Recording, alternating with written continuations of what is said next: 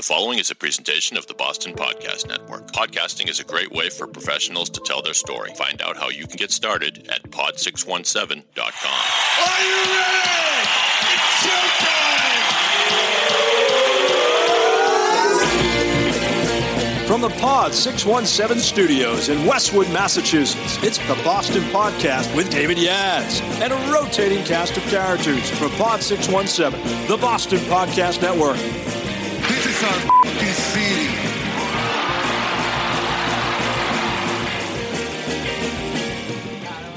Yes, sir, ladies and gentlemen, boys and girls, all the ships at sea, lovers, muggers, and thieves, welcome to the Boston Podcast. My name is Dave. I'm raring to go. It's a Monday morning. Is it a Monday morning, Rich? Yes, it is. Oh, by the way, say hello to my guest, attorney Rich Jones. Yeah.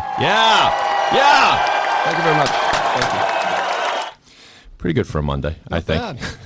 Rich is a partner with the law firm of Sullivan & Worcester. We're going to hear stuff about what he does over there, why not all tax lawyers are boring, because Rich isn't. So you're representing the entire group of tax lawyers who for years have been put down, Rich, accused of being boring. We are usually the biggest hit at cocktail parties. See, there you go. I like it. All right, so we're going to get into that. Rich is going to tell us also about he's got a movie recommendation for us, which is cool because I haven't seen this movie, and if you dig music, this movie apparently is one you should see. And we'll get into some other fun stuff as well with Rich Jones from Sullivan & Worcester. First, I need to tell you about our sponsor, the U.S. Postal Service, second largest employer in the nation, by the way. They're hiring for the holiday season. $18 an hour for seasonal work all the way through January 3rd of 2020. Please apply at usps.com/careers. For further information, you can email greaterbostonhiring@usps.gov. With any questions, come join the U.S. Postal Service and make some extra money for the holiday season. The U.S. Postal Service, deliver for the nation. I got some mail today. So thank you, U.S. Postal Service. And a matter of fact, one of my clients paid me today. So, very good. The U.S. Postal Service, it works better than, thank you. I know, it's awesome. All right, so as we do with our, I was about to say contestants. I should have said victims, really. Our guests on the show, we locked them in the Boston Vault and asked them questions about our fair city. And so Rich is being applied the shackles right now. The vault doors swinging open. There we go. And who knows what secrets will be revealed in the vault. Okay, enough vault. All right, you grew up in Leominster, Mass. I did. How would you characterize the personality of Leominster? Is that a tough question, or? It is a tough question because, actually, it's easier now that I haven't lived there in about 20 years. Yep. But it's mostly Catholic, Irish, Italians, mostly working class, good people, good football teams. Right. Okay. It's an old mill town, is what it is. And when the mills closed down, and Foster Grant was the leading industry there. Right. And that was a factory as opposed to a mill, and that a lot of plastic companies there. There needed to be another source of revenue, and like a lot of towns, I don't think they found that center of industry. There's the mall that seems to be the chief employer in town. Yeah. So it's different than it used to be when you were growing up. Is that what you're telling me? Like it was more of a commercial hub, or? I'm not sure how different it is, but it was, historically, there was the center of the plastics industry in Foster Grant, so that's not there now. Plastics, yeah. Dustin Hoffman would tell you it's the key to life. Right? That's right. Yeah, so you were unaware of the paranormal activity in Leominster, Mass., which I just told you about, which I only know about because we produced this podcast called Monsterland. Shout out to Maddie Blake and Ronnie LeBlanc, who are on their way in today to record their show. But there's been an unusual amount of paranormal activity, and maybe it traces back to the day you left Leominster. Mm-hmm. Maybe you still haunt Leominster. It could be. I will tell you, that is news to me. Right, you hadn't heard it, which I think is interesting. Yeah. And if it coincided with my departure, then maybe I'm the Bruce Willis of Leominster from The Sixth Sense. I'm the only one that doesn't realize. Yes, you see Leominster people. Yes. All right. Do you have a favorite actor or comedian who hails from Boston? I guess Matt Damon. You more of a Damon or an Affleck guy? I think they're both really good actors. I guess I like Matt Damon's movies more. Yeah, I would agree with that. Although, did you see Argo? Affleck. I loved Argo. That was good. It was It was fantastic. surprising because Affleck had gotten kind of lazy and like I'm a good-looking Hollywood guy and all that. He had a string of some lousy movies. He really did. Pearl Harbor and there was The one with J-Lo, Giggly or whatever. Geely, right? Geely, yeah. There have been fewer missteps with Matt Damon. I I admired agree. his career. He makes good choices. I like the funny, charming Matt Damon, like in Ocean's 11, or I mean, he's pretty good in this one I just saw, Ford versus Ferrari. Have you seen that yet? Ford v Not Ferrari. seen it, Yeah, no. it's good. He puts on the Southern accent, and it's mostly convincing. But I like him. I think he's very comfortable with his fame. I like him as a representation of all things good Boston. You can He's a pretty ambitious guy too. I think one of his earliest movies was Courage Under Fire, and he lost like 60 or 70 pounds playing a drug addict. By the end of it, it was with Meg Ryan. Yeah. And it was a war film, and he was about to quit because no one noticed the work he put into that, and he looked really emaciated by the end of that. I did not see that one. Perhaps I need to go back and complete the Matt Damon catalog. Should there be a sequel to Good Will Hunting? No, Why not? Leave it think- alone? Yeah, I would say that for most movies. I mean, The Godfather is a great exception, but if you make a good movie, think of a new idea, make a new film. Yeah. If they had to make a remake of Good Will Hunting, you could do it because, I mean, it would be interesting to see what happened to Will, because Will was a genius who, if we believe precisely what happens at the end of the film, he goes off to see Minnie Driver, apparently turning his back on a lucrative career in code breaking or whatever it was, right? So, so he could be out there and then somehow be called upon to use his, talents in a different way wherever she is. Of course, Robin Williams, he would only appear. Well, no, you know what? We could have Robin Williams now because of the CGI business. You just the deep fake stuff. Just put his face onto some dude's body, and there you go. That would be uncomfortable. What was your growing up? Did you have a go-to ice cream place as a kid? It's always I like the question because it fond memories of ice cream and sprinkles or Jimmy's. I was the youngest, and my older brothers and sisters had moved out, so it was just me and my parents. And the one thing I remember doing with them once a week is they would take me out for ice cream. So Nice. that was a great question. There would be dairy farms that popped up, and I can't remember the names of them. I remember where they are, and there would be these stands, and it was kind of like the the fond memories I have of my parents. What was your go-to order? Or favorite flavor? Vanilla. To my wife's chagrin, it was the same then as it is now, and that's chocolate chip. Chocolate chip. It Okay. works. I don't really You don't need the feel dough a in- need to vary it. And you don't need the dough in there either. You're not a No. chocolate chip cookie dough guy. I'm fine with that. All right. My go-to growing up was black raspberry, but I think I was just doing it to be different because, most people like chocolate, and I didn't like chocolate ice cream. I've sort of come to appreciate it a little more in later years, but I felt like I was, somehow different and weird than the other kids because I didn't have a taste for chocolate ice cream. Anyway, but chocolate chip is always solid. That's been around forever. I like the fact that the ice cream stands don't seem to be going away in New England. Maybe I'm wrong, but it's like bagel shops come and go, right? And certainly restaurants come and go, and you still see like there's you drive around suburban Mass and there's one within 5 square miles usually, right? I'm amazed that if you go elsewhere in the country, ice cream is not as popular. And you don't have as many stands, and people don't eat as much of it. I think I've read, I don't know if this is true, that people eat more ice cream in New England than anywhere else. You took the words out of my mouth. I read that. It seems like it was a long time ago that stat came out. I don't know if it still exists. Maybe we could look it up. But right, per capita, largest intake, which is really weird considering what are people still eating during the winter. And I guess the answer is yes. Why not? Right? And what I don't get is, what's wrong with everyone outside New England? Yeah, I know. Eat more ice cream, man. Life is short. All right. One more question, then we'll let you out of the vault. If you're hosting a guest from out of town, and they come into Boston, and I know you work downtown, Rich, is there something you recommend that they shouldn't miss? Which could be anything from a site, an attraction, a restaurant, or anything of the sort.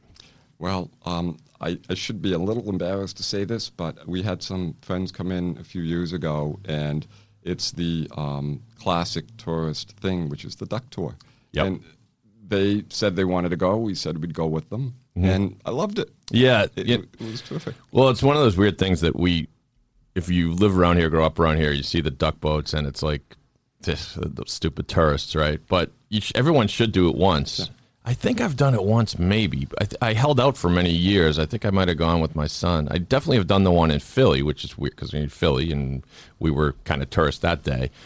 But for years and years, I never did it. And, like, why not? It's fun. It's such a bizarre, the business idea, the fact that whoever the dude is, pulled that off is pretty remarkable, right?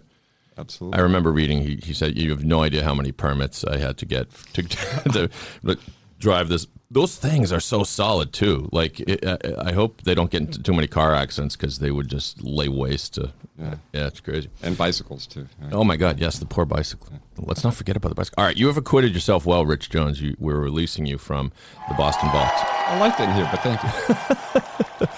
Rich Jones at Sullivan & Worcester is the name of the law firm. If you want more info on the firm, go to sullivanlaw.com. And Rich can be reached directly at rjones@sullivanlaw.com. What's it like going through life with a name like Jones that you never have to spell 3 times, like my stupid name, which is only 3 letters, but constantly misspelled? I bet it is. Do you like being Jones? I do. I like being Jones. One time, the cable company, when I was living in New York, had to send me a letter, and they spelled my first name and my last name wrong, and I thought that was impressive. How do you misspell either one of your names? It was amazing. I really should have documented it. No, I've liked being a Jones. It causes a lot of confusion because my name's Jones. My wife's name is Kramer. I am Jewish. My family is, and hers was not. That's role reversal. Exactly. That's interesting. Yeah. And there must be a lot of. I say it like a joke, like it must be nice having such a name that no one misspells. But there must be a lot of Rich Jones. Like there must be other attorney Richard Joneses. No. Well, you ever get mail for the wrong Richard Jones? Well, one time I had practiced in New York, and I moved back here, and there was an investigator for lawyer misconduct who tracked me down for some serious violations from some other Richard Jones. Oh.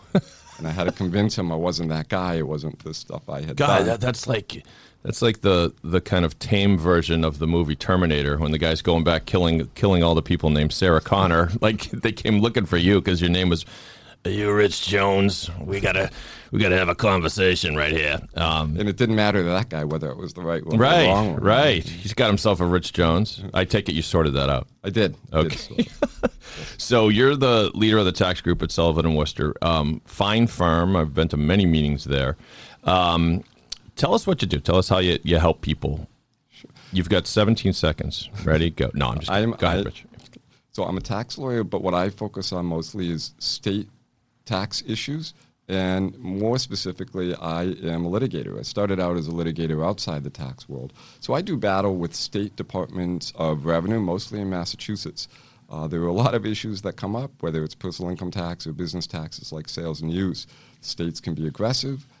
There's a lot of confusion. The law is unsettled, and you have 50 states with 50 different rules. So if you have a business doing activities in all 50 states, how much of that income does each state get to tax? A lot of areas for controversy. And so I will handle, whether it's the audit or the administrative appeals, and more often in litigation, to try to get the right result. Right. Memorable cases. Give me some examples of what kind of floats your boat professionally. Like, is it when there's a very tricky issue to decide? Is it when someone's in a jam that you know you can sort out for them? Actually, both. Yep. I was going to say just each of those examples. I do enjoy the complex cases. One was a case that went to the Supreme Judicial Court in Massachusetts, and that was Onyx Communications. And that one's a little more approachable because it wasn't deep in the tax weeds. The question was really whether this company qualified as a manufacturing corporation. Mm-hmm. And that's not the Dickensian definition that we might think of assembly lines for manufacturing corporations. Right. Massachusetts for 70 years has done a lot to encourage manufacturers to locate here. And in doing that, the idea was to bring in innovation and industry. And so the definition is broad, and it's not what we think. So it extends to people who are only doing part of the manufacturing process. It extends to software companies who don't have anything tangible that they put out. And in the case that went to the SJC, because the states are fighting for revenue, they opposed it, and they argued that my company, Onyx Communications, couldn't be a manufacturer because by the time they got the benefits, there's a lot of incentives. That's why you want to be a manufacturer in Massachusetts, tax incentives. By that time, they hadn't actually made a product. They just came up with the idea and the blueprint for it. And they said, we can't give you benefits until you actually start putting something out. So this is, let me make sure I get this straight. So Onyx wants to say, they say they want the tax break because Massachusetts created this tax break for so-called manufacturers. And the feds are saying, no, you can't do that because you're not, but that sounds like it's the feds interpreting the Massachusetts law? It was Massachusetts Department of Revenue opposing, so it was the Massachusetts Tax Authority. And they were saying, for one thing, they said, we're not going to give you manufacturing classification because you are in our research and development company and you're not manufacturing. Our argument is you can be both at the same time. And then the other... All right, I'm slow. You said that. You said the state wants the revenue. It's in their interest to tax more, needless to say. Yeah, That's and exactly not give you the break. Okay, go ahead. Yep. Correct. They also tried to do this thing where they called it I called it a finished product limitation. They attempted to impose a new rule, a new restriction that should be applied. And fortunately, the SJC did not adopt that rule. And they also validated that you can be a startup company. If the Department of Revenue had their way and won that case, the effect would be that no startup company that is working to develop a product that they will manufacture could ever qualify. And so only after you've succeeded would you get the benefits, which would really work against the whole incentive process. So did you win? We won. Okay. So so a more expansive definition of manufacturer came out of that. Correct. Would that include manufacturing podcasts? That's a good question. You know what you could be manufacturing? I could hire you. Have you made a salad before? That could be manufactured. Yes, I've made a salad. No, milkshakes. Yeah. I mean, I'm sort of half joking when I ask the question, but I wonder if that would be the subject of a debate, because here at pod617.com we produce podcasts, but they aren't anything you can touch, but you can hear them. We certainly produce a thing. I don't know. Yeah. So here's what manufacturing is. You have to take raw and unfinished materials, and it can even be your thoughts and ideas of the mind, and create it and turn it into something with a new name, new nature, and new use. Oh, so we could qualify. All right. Thank you. Just save me some money today, Rich. Maybe, right? Where's that sound effect? Thank you. All right. So good stuff. And again, Rich is over at sullivanlaw.com. And it's rjones at sullivanlaw.com. We have a couple other fun things to do on the other side. I do need to remind you again about the U.S. Postal Service, second largest employer in the nation, offering paid training and ways to move up. Apply today, usps.com/careers. And also a shout out to our friends at Adori. That's our podcast partner. If you're listening to this podcast on the Adori app, thank you. If you're not, go download it because it's fun. Go to the App Store, look for Adori, A-D-O-R-I, which is an anagram for radio, by the way. And your podcast will come to life. You see images right there on your phone. You could see a picture of Rich Jones smiling at you and giving you the thumbs up, which a photo we'll take later. It's kind of cool because it's like you can say... I always say there's a scene in Bill and Ted where Bill and Ted's Excellent Adventure where they're traveling through time, and he does this thing where he needs to find his dad's keys, and he's like, well, I know what we'll do, and we'll go back in time and put it here, and then it'll just be here. And then he goes, and look, there it is. So all you have to do is say it. So if I say, right now, a picture of, a corned beef sandwich, now there's a picture of a corned beef sandwich right on your phone, isn't there, kids? I mean, we're talking to the people in the future. That's what's you just have to remember. Yes. You have to trust your memory that in the future you got to do it. And I know. I have to remember to put in the corned beef sandwich. That's where I would fall off. Although the Adori app, and I keep shilling for them, but they're good partners of ours. But what it does is it creates a transcript of this podcast. So after I upload this podcast, a transcript will appear. From there, they have an algorithm that tries to find names. So it could be that the corned beef sandwich comes up on its own. Now, it is up to us to reject or accept. And sometimes I'll say something like, I was doing a podcast with my friend Mike Wolf, and, I mentioned his name, and then the picture of the Mike Wolf who wrote that Trump book comes up, and it's like, well, nope, that's not the right Mike Wolf. I got to take him out. Anyway, there you go. Thanks, Adori. Go download it, kids, and listen to your podcasts on. You can listen to all podcasts on there, but certain ones like this will come to life with links and photos and other cool stuff. So do you still, I'll ask you one more question about the tax law stuff, and then we'll get on to fun stuff. But do you enjoy what you do? And tell me why. I really do. It's the complexity is fun, and sorting out the puzzles and getting to the right answer. I've always enjoyed the battle, and sometimes you really can get in a case that, when you are part of bringing out the right answer, and even in the tax context, you can do this in other areas too, it's a very good feeling. I recently had an innocent spouse case, and this is where... Wait, say that again, innocent spouse? Innocent spouse. So there is no such thing. No, tell us what that means. Tell us for non-lawyers and people like me who are lawyers but forget. So you have a married couple files a joint return. When you do that, each partner is jointly and severally liable for all of the liabilities associated with that return. Right. Husband had a business that he used to defraud and swindle his investors, and he converted those funds in kind of a mini Bernie Madoff scheme. Right. Wife was not aware. He gets uncovered. Feds track him down. He ends up in jail. And the state of Massachusetts said, well, looks like this person converted millions of dollars from investors' funds. That's taxable income. Right. We're going to assess the return. We're going to assess the couple for the years in which they were married. She's no longer married to him, but she's on the hook for hundreds of thousands of dollars of tax liability. You have to prove that this wasn't me. This was all my spouse or my ex-spouse, and I shouldn't be held accountable. And that is not an easy process, and it's certainly a lot of investigations go into that, and the burden of proof is on that innocent spouse. We did come up with a good result for this recent person, and that was just it was the right result, but it wasn't an easy one to get, and so it's satisfying to be a part of getting to the right answer for somebody who might not have been able to do that on their own.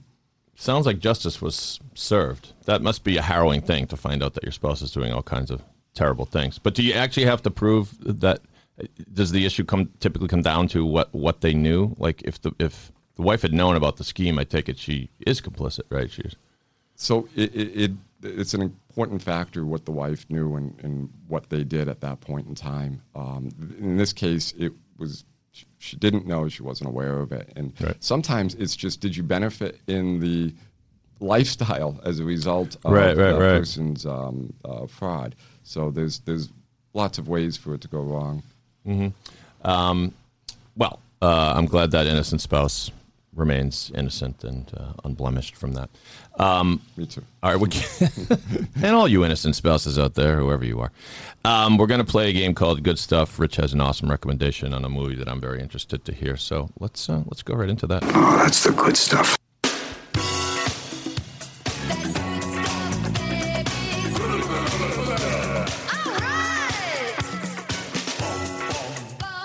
We were talking about Robin Williams and Good Will Hunting earlier. That was him. Did you notice that? When he said, "Oh, that's the good stuff." Yeah, it's the line where he's talking about his wife farting in sleep, and right, the peccadillos. So the movie that you're going to tell us about is called Blinded by the Light. And did you see this recently? It's been out a little while, right? So it was in the theaters some months ago. It might have been 6 months ago when I saw it. Right. And good? So I loved it, and it helps that I'm a very big Bruce Springsteen fan. Sure. This movie is kind of a love letter to Bruce, and it was based on a book that someone wrote. And so it's this 16, 17-year-old boy in this small town in England. Mm-hmm. He's Indian. He's Indian, is that right? Yeah. That's right. And he is certainly persecuted and downtrodden.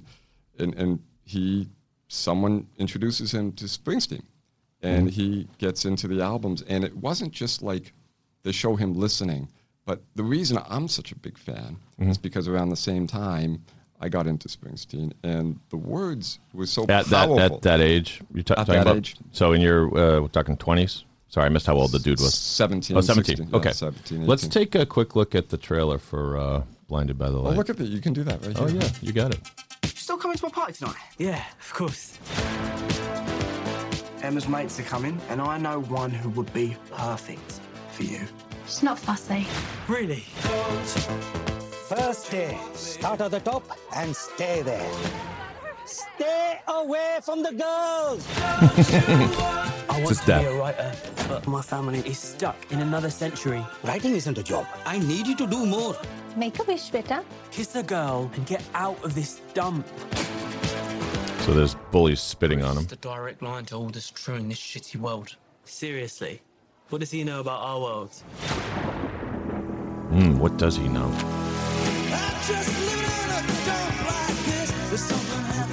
Lyrics right up on the Yeah. You should be listening to our music before you start getting confused and hating yourself.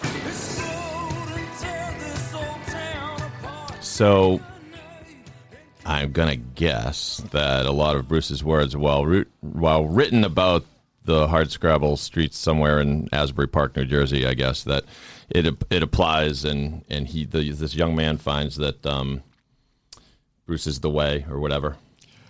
Yeah, there's a line in there where he says, I just never knew music could be like this. I never knew I could feel this way from music. And it just gave him, connection, a voice to defiance and fighting back. And the things that you see around you are wrong, and here's a way to fire back at that. And what I loved about this movie was, listen, this is an overwrought love letter, and so it's perfect for me. It may not be perfect for everybody. When you say overwrought, it's kind of laid on the viewer thick, you mean? Like, yes. Okay. Yeah. Sure. I mean, but what I really loved is, the words of the songs like Badlands. Yep. Gave meaning to me. You don't just hear them in the movie. They're splashed across the screen. So that wasn't distinct to the trailer. So as we were watching the trailer, these Bruce lyrics came up like on a wall behind where the dude was standing, or like kind of just floating in the air. Yeah. Okay, so it's yeah. So that's a that's a trick. That's a thing that they do. That's cool. Yeah. And you get the full song, from beginning to end. Really? You don't just get snippets. I mean, it's really about the music. So he says that line about the meaning, and I felt like, geez, that's a 17-year-old kid in England saying this, and I felt like that was a 17-year-old kid in Leominster, Massachusetts, right. And he's saying the same thing around the same time. I was the same age in 1987 when it was set. Yeah. I like it. Blinded by the Light. I imagine is it already streaming somewhere, I wonder? I do not know. Yeah. I don't think it is yet. Yeah. Okay. Well, if it's still in theaters, go see it. If not, I'm sure it'll be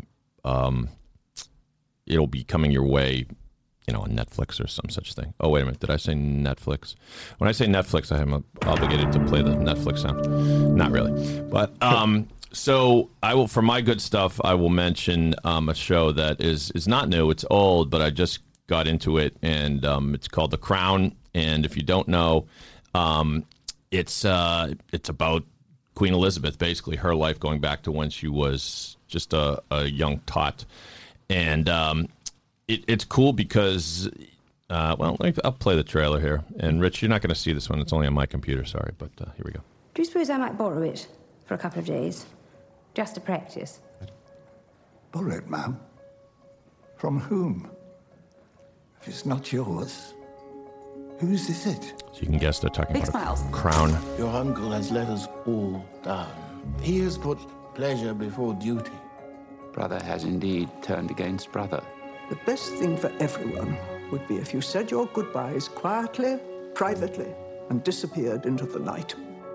To think you turned all that down. That chance to be a god. I turned it down for something greater still. For love. So the main sort of story arc of season 1 is that the king is, so the king we're referring to is King, terrible, I don't know, I guess King Richard. I should know that, I'm sorry. But the king portrayed here is Elizabeth's dad. So when this is not a spoiler because it's British history, right? So when he passes away, we get Elizabeth, who, as we all know, continues to be the queen today. So it's kind of cool for people of our generation to, like, I don't have memories of like paying attention to the queen when we were kids, but I know it's the same queen. For a while, it was kind of like Fidel Castro was always the guy in Cuba, and you had to ask yourself, is he still alive? Yeah, he is. Yeah, he is. Of course, he isn't anymore, but. But Queen Elizabeth is. And so what had happened was the king's brother was the rightful heir to the throne. And before he even reached the coronation stage, he abdicated the throne. Why? Because he, as you heard in the clip, he's in love with a woman who is a divorcee. This becomes a huge issue in the movie, is by the rules of the crown, if you marry someone that has been divorced previously, you are persona non grata. You basically have to leave the country, which is what the guy does. So, and he remains a character in the show, and again, it follows real life. And then the bonus on top of everything is John Lithgow plays Winston Churchill, and is just remarkable. And this is Churchill in his later days, so he's particularly very, very, very British and a little bit overweight and a little bit angry at the world, and he just nails it. And so I'm just discovering the show now. If you're a guy like me and you said to yourself, The Crown, Downton Abbey, and it seems way too British and haughty and not so much fun. It's great. It is great. So you haven't heard of this? I've heard of it. I have not seen it. And do you have any conception of? And there's no right answer to this, of how the royal family works and the rules and all that stuff. Does that interest you at all, or? I have no conception of it. Yeah. It is not one of the things I've pursued, but I've seen some movies that I thought were very good and very interesting.